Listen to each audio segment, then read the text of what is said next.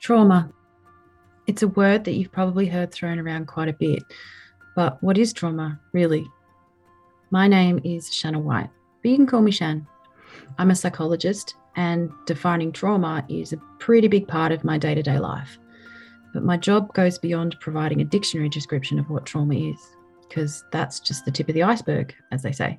No, my job is to define trauma, to highlight its impacts, and most importantly, to help those who've lived through it to figure out how to thrive beyond it. I've spent years working with children, adolescents, and adults, trying to guide them through the process of recovering from complex trauma. Needless to say, I've seen and heard a lot, and now you will too. But first, a trigger warning. This podcast deals with some pretty heavy topics, including domestic violence, substance abuse, mental illness, crimes against children, self-harm, sexual abuse, multi-generational trauma, and suicide. If you don't think you're in the right headspace to deal with any of these topics right now, please cut yourself some slack, take a deep breath, and come back another day. I'll be here. I would like to acknowledge the traditional custodians and elders on all the lands on which we work and meet. I appreciate the significant place Aboriginal and Torres Strait Islanders hold, and I identify them as the first Australians. I value and celebrate Aboriginal and Torres Strait Islander history, culture, and future, and am committed to supporting reconciliation through speaking the truth, pursuing justice, and creating opportunities to heal together. I pay my deep respects to Aboriginal and Torres Strait Islander elders, past and present, and acknowledge all Aboriginal children, young people, families, and staff who I provide services to, now and in the future. I embrace and commit to the spirit of work and self-determination, empowerment, and reconciliation.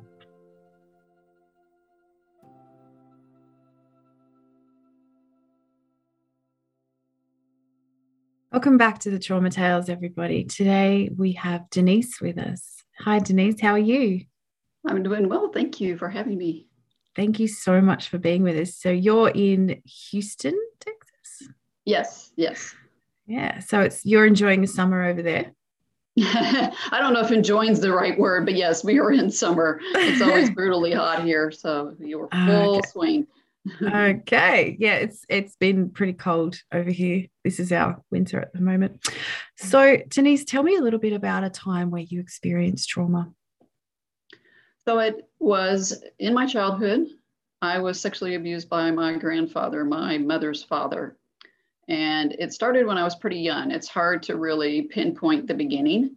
As a person who has gone through that type of trauma, I don't have connection to a lot of those memories, especially when that level of trauma happens to you so young, when your brain isn't fully developed.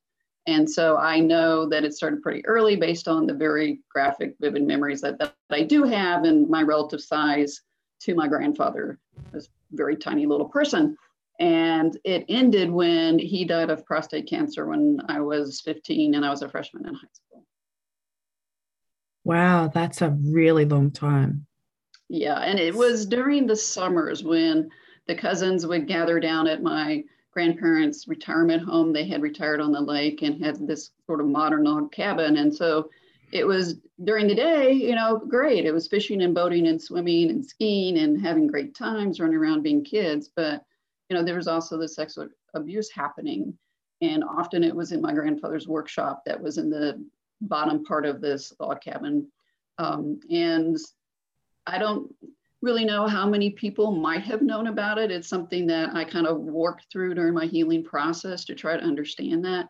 But in the end, I just decided it didn't really matter so much for my healing process to fully understand that, because that leads you down the path of, well, who knew what when, and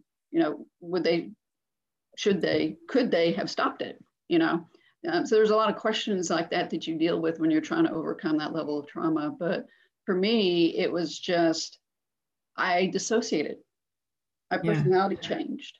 I went from this open, caring, loving kid. I wasn't an extreme extrovert, but I was someone who enjoyed being around people and was creative and outgoing in that sense.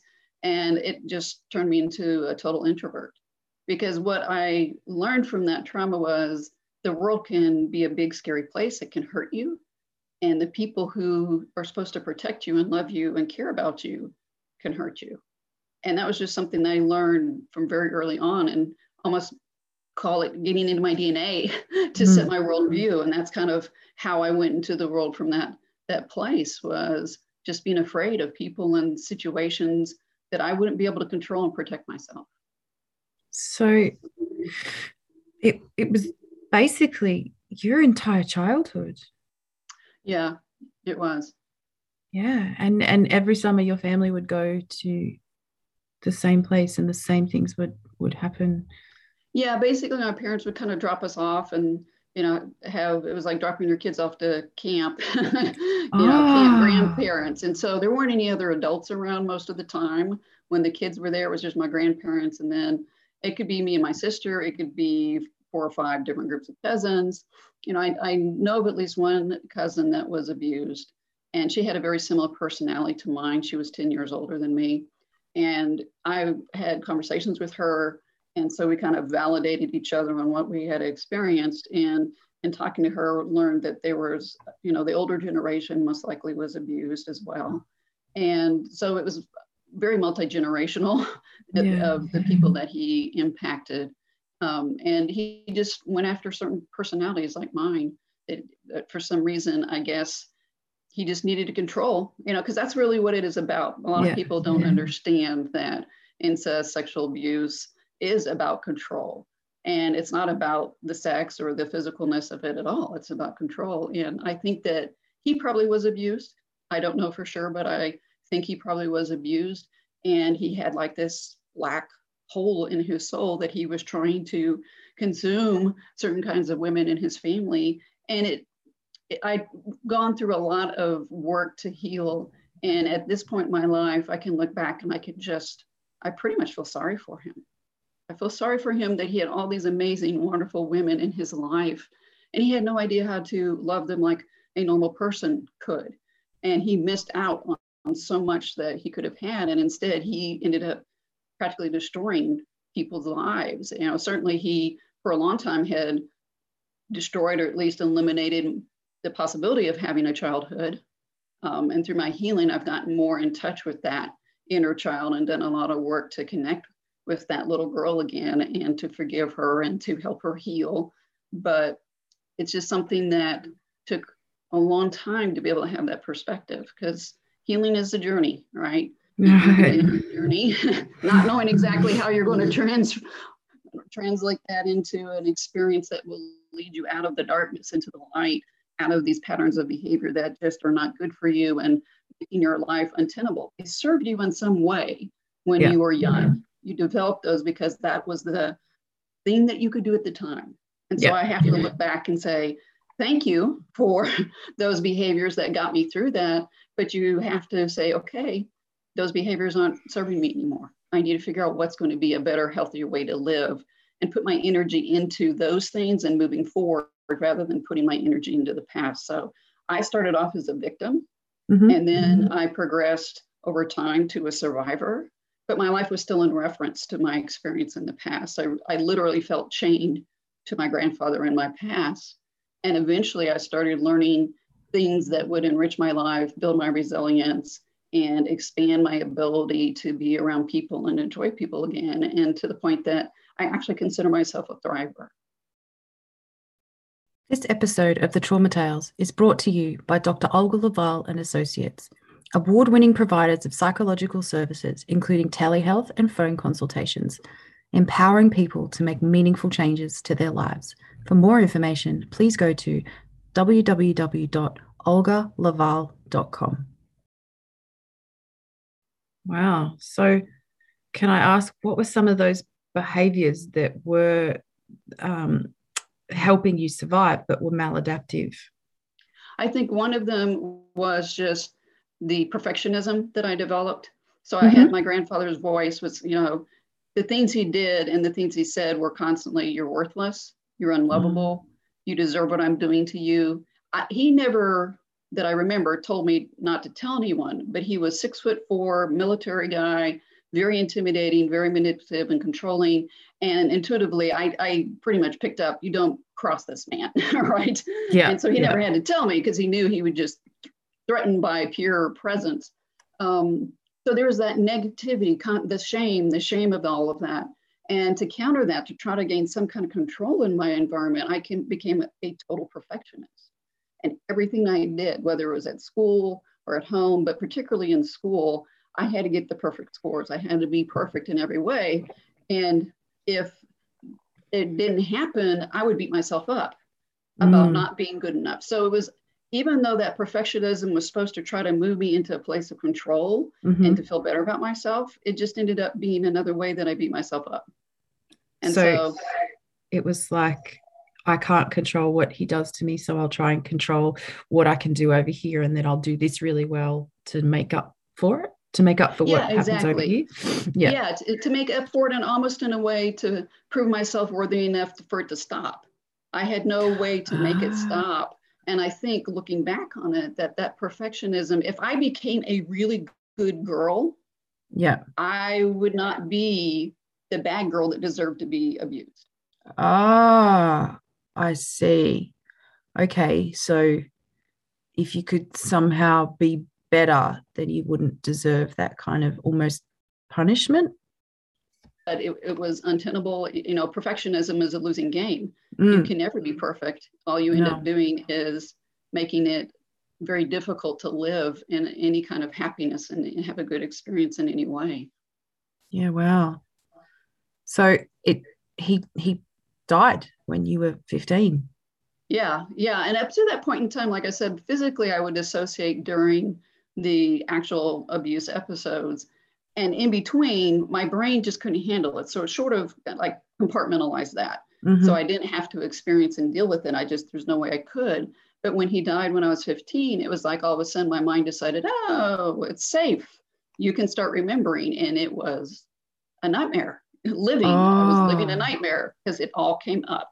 All the memories, the flashbacks, the body memories, the emotions. I really thought I was going crazy because it was just like, I can't believe all of this. But I knew it to be true. In my heart, deep in my soul, I knew it to be true because it just made so much sense to me about how I felt around him. I was afraid to be seated next to him at Thanksgiving.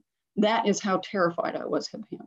And you, as a grandchild, you want to run up and hugs and kisses and loves from your grandparents. I was like, keep him away from me. And I knew that wasn't normal. I knew that there was something weird about that, but I wasn't able to put it together. And then when he died, it was like, oh my God, this all makes so much sense.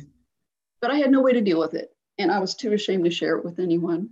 So I just focused on school, focused on extracurricular activities, kept so busy, I didn't have time to deal with it or think about it or worry about it in any way. So that I just plowed on through. There was the perfectionism came back in full force. So I just plowed on through until college when a friend of mine helped me get into therapy. And that is when I first started talking about it. And the female therapist that I found, it took me a couple of tries to find someone I was comfortable with. But the female therapist I found, she got me into a women's group for survivors, which was unbelievable to talk to people who had gone through similar experiences. Some were rape victims, some were incest victims, so on and so forth. So it was a mixed group of different ages, but it was a facilitated group. So they were all working on their healing, and I could hear their stories in my story and vice versa, could see them as me and understand it wasn't just me. Those lies about me being worthless and I deserved it, those were what they were. They were lies. And these people, these women were able to help me see that was what was true. And to see them on their various parts of their healing journey, some were further along than others, it was inspirational. And it gave me hope. Like, oh my gosh, they can get to this point where one woman was at a point where she's like, I don't need to come anymore. And the therapist agreed. She's ready to transition out of the group. I'm like, someday. One day. That's my goal. That's my goal. Yeah. And so I was doing that. And at the time, I also got involved with Survivors of Incest Anonymous. It's pretty big here in the US, but I think it's international. And it's like AA, it's a 12-step program. And that was the first time I saw men who had been abused. It was just like, I can't get that in my brain that men could be on the receiving end of abuse, because it was always my grandfather for me. And one of the men there was a gentleman who was in his 70s, probably the age my grandfather was when he abused me. And he had been abused by his mother. And he's sharing his trauma and his story. And I was just blown away.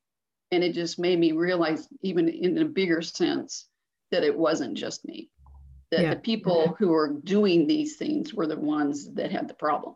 They're the ones that needed healing as much as I did. So yeah, that was a couple of years in college that I was able to do that. And then I went to grad school and back to being perfectionism, because there was a lot of stress and a lot of things had to be done. And so it was several years went by where I would kind of let it simmer in the back burner. And then after that, when I started, my professional career, I thought, okay, I need to kind of come back to it. The therapy for me was very, very helpful. It was the first transition for me, but it didn't take me where I wanted to go fully. Mm-hmm. So I just started exploring things, and I discovered yoga, which was a way that I learned to heal my relationship with my body through the yoga work, and released a lot of body memory and emotions that are trapped in various parts of our body. And then I discovered meditation, which helped me work with my mind and really finally recognize and deal with my grandfather's voice and the perfectionist voice, and get rid of them and find my true authentic voice. And from there, I just started exploring. What really was helpful was being in nature, doing some photography and creative arts. And piece by piece, I started pulling together the things that were going to really help me heal. I just focused on what made me feel good, what made me feel move forward. My husband was totally supportive throughout all this. I was very fortunate. He understood about the abuse when I shared it with him, and he never pushed me to do things, but he was always supporting me. And if I was off a little bit, he said, honey, I know yoga makes you feel really good. You haven't gone to class recently. Do you want to try going to a class? I'm like, you're right. I should go to a class. Very supportive. Yeah. So, and he didn't have to go do these things with me. He just knew what he could see was very helpful for me and was really supportive that way. So it over the years, I just developed different practices that seemed to work and seemed to help build my resilience and give me some structure around what I needed to do to stay healthy mentally, physically, emotionally, spiritually. This episode of the Trauma Tales is brought to you by Cognitive Behavioural Education, providing training and supervision for people working with people who experience trauma. If you work with people, you know how challenging it can be sometimes and how you can end up having the wrong end of someone's day or having to deal with their trauma. CBE's training and supervision services can upskill and support you and your team to manage, de-escalate and thrive in these situations. For more information, go to www.cbe.net.au.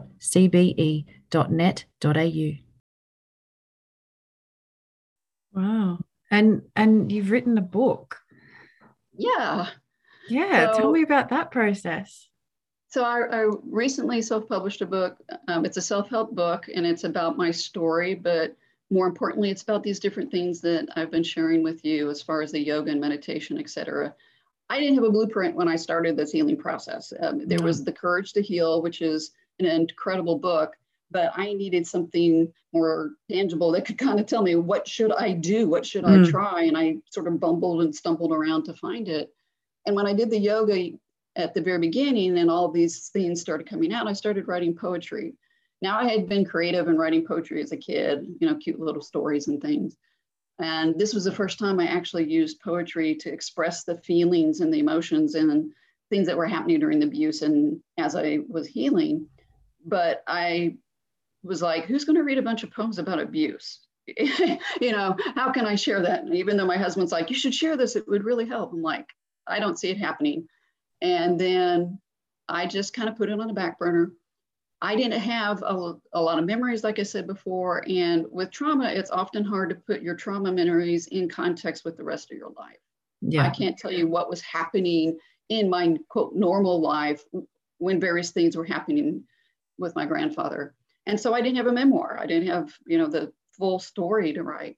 But when Dr. Larry Nassar was revealed to have abused all of these Olympic women in the US and all these gymnasts, literally hundreds of women, that's when my heart cracked open. I said, okay, I don't have a memoir, but I do have a self-help book where I can share what I've done. I can tell my story, tell how these different things help me, guide people, create the book I wish I had had when I was going through my beginnings of healing. And so that's what I did.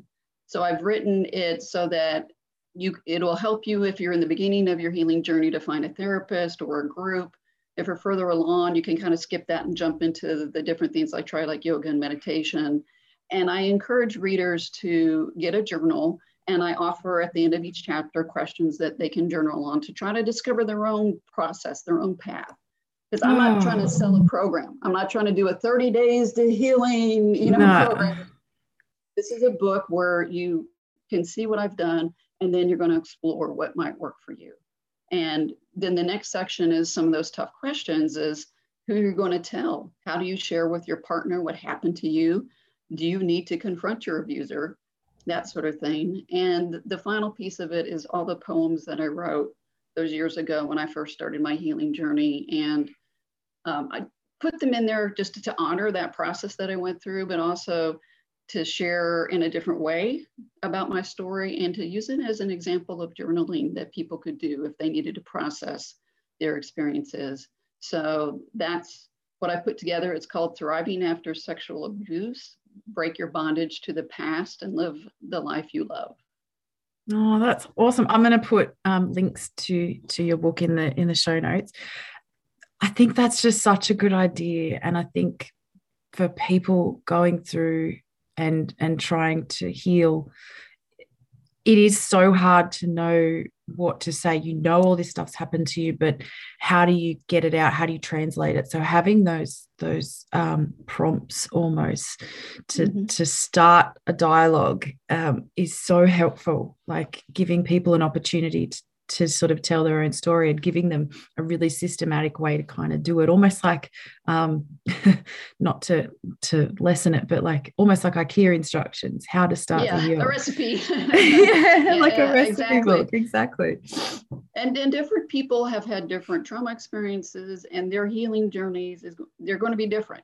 And so I'm just sort of giving you some examples and trying to get you to think as a reader, what would really work for me? What is your joy? What can you connect with? What sustains you and support you? What do you enjoy doing? Because we've learned from all the neuroscience that the more we can include and focus on the things that fill us with gratitude and joy and our positive experiences, then they'll start to counteract the negativity. And in fact, you can start to literally rewire your brain so that it focuses on the positive as you feed that more and more. And you can move away from a lot of those behaviors that you've developed, like I said before, that served you at one point in time and don't. But you can move beyond those and also shift your ability to respond to the world in a new way. So you can basically reprogram yourself, which is really fantastic news, right? Yeah. You can reprogram your brain, or if you want to think of it, you can heal your heart, body, mind, soul. And it's very inspiring to think that can happen. It's going to be hard work. But I like to tell people, look how strong you were to make it through that trauma. No matter what you had to do at the time, you were strong enough to get through. You have that strength now that you can tap into to make the effort and put the energy into something different. I have the cover of my book is a rose that's growing up between a broken ball and chain. Okay. Oh yeah, so I see.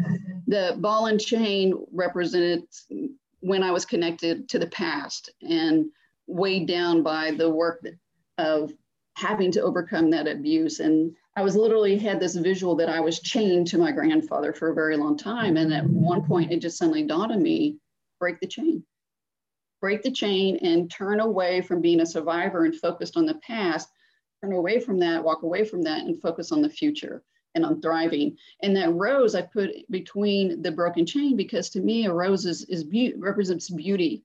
Yeah. And it smells great. It is a beautiful red color, but that's what I'm saying is your inner beauty. You're learning to love yourself, connect with your inner beauty. And I like the rose as well because it has thorns, and it means have good boundaries. Don't let people take advantage of you or put you in a bad situation. You're going to fall in love with yourself And when you love yourself in that way, you set good boundaries for yourself that keep you healthy, keep you protected. So that was very purposeful on the cover, that I wanted to put those images there, because I wanted to let people know that it is possible to thrive. It is possible to move past your past and do what you need to do for yourself, that you deserve that. I think everybody really deserves that. Oh, I love that. And I love that you talk about the relationship with your body and the trauma, because it's such a big thing that we almost don't really understand. Like, I'm sure you've come across the body keeps the score and the body remembers. Like, they're so prolific in helping people kind of understand the relationship between our mind and our body, and particularly in trauma. When we've experienced trauma, we hold so much of it in our body and shut down and completely dissociate from what's happening in our bodies when our bodies are trying to tell us we're not okay. Mm-hmm. Yeah, and that's the thing, that it was so overwhelming. What was happening to me was so overwhelming because it was so much physical, being touched and being approached in that way. It just really felt like I was being consumed by him. And your body is made to experience pleasure and to respond, as we're sexual beings. And so here's this confusing mix of, it doesn't feel good, it doesn't feel right, and yet sometimes it does. And that's just, so I should be ashamed. It just gets so complex and confusing, especially for a kid. And that, for me, the best way to deal with all that confusion was just to push it down, dissociate, and fully disconnect. It was like I was a walking brain. I would use my body, because I was in sports, I would use my body as a tool. It was a machine. It would do what I wanted it to do. I would push it to the limit. I have no respect for it. I'd push it till I literally would collapse from exhaustion. And I was skirting along the edge of eating disorder, because again, that was a control thing for me. Luckily, I never tipped over to the other side of that. But there were so many ways that I did not connect with, treat my body well, let alone love it. The idea of loving my body never entered my mind until I started doing yoga. And then I really got a lot of respect for it and learned to connect with it and learn to fall in love with it again and really appreciate it as a very wonderful part of being a human being. That was what was really frustrating for a very long time, was that was taken away from me. Before I ever really understood what my body was, that connection to it was taken away. And I had to figure out how to reestablish that. Wow. So how are you doing now? I think life's pretty good, minus, a pandemic, of course. But yeah. Other than that, right? I think that, no healing journey is ever going to be perfect. I'm not expecting things to be wonderful all the time, because we're human beings. I feel like what I've done is I've gotten over the hump of what the abuse was keeping me from doing. And now I'm living a more normal life. It has ups, it has downs, it has good times and bads. And that's just the nature of being a human being. But I don't get overwhelmed by the negative. I feel like I have figured out how to sustain my resilience, fill my well of resilience, so that I can do what I need to do. When the times get tough, I'm able to handle them, and then I can let go. I don't have to be on high alert all the time and waiting for the next shoe to drop, because I've moved past that mindset. I'm in a place where I can go out and seek the things that I enjoy doing, or just be restful and just enjoy being quiet and restful and spending time with people who are important to me. And I have the ability to give myself permission to rest, to not be perfect, to enjoy life, and to just be. And that's a really great place to be. That's a really powerful thing, to just be, to give yourself space to just be. I really like that. Thank you so much for joining me today on the Trauma Tales. I really appreciate your time. I know it's evening where you are at the moment. It's evening, yeah. Yeah, it's morning over here. It's evening there. So thank you for spending the time with me today. It's been wonderful. Thank you so much. Thank you for joining me today on the Trauma Tales. Now is a good time to go and do some self-care, especially if this tale resonated for you. If you'd like to reach out to the Trauma Tales to be a sponsor of the show or to come onto the show, please email the Trauma Tales, all one word, all lowercase, @gmail.com. This podcast is a production of Shanna White Psychology.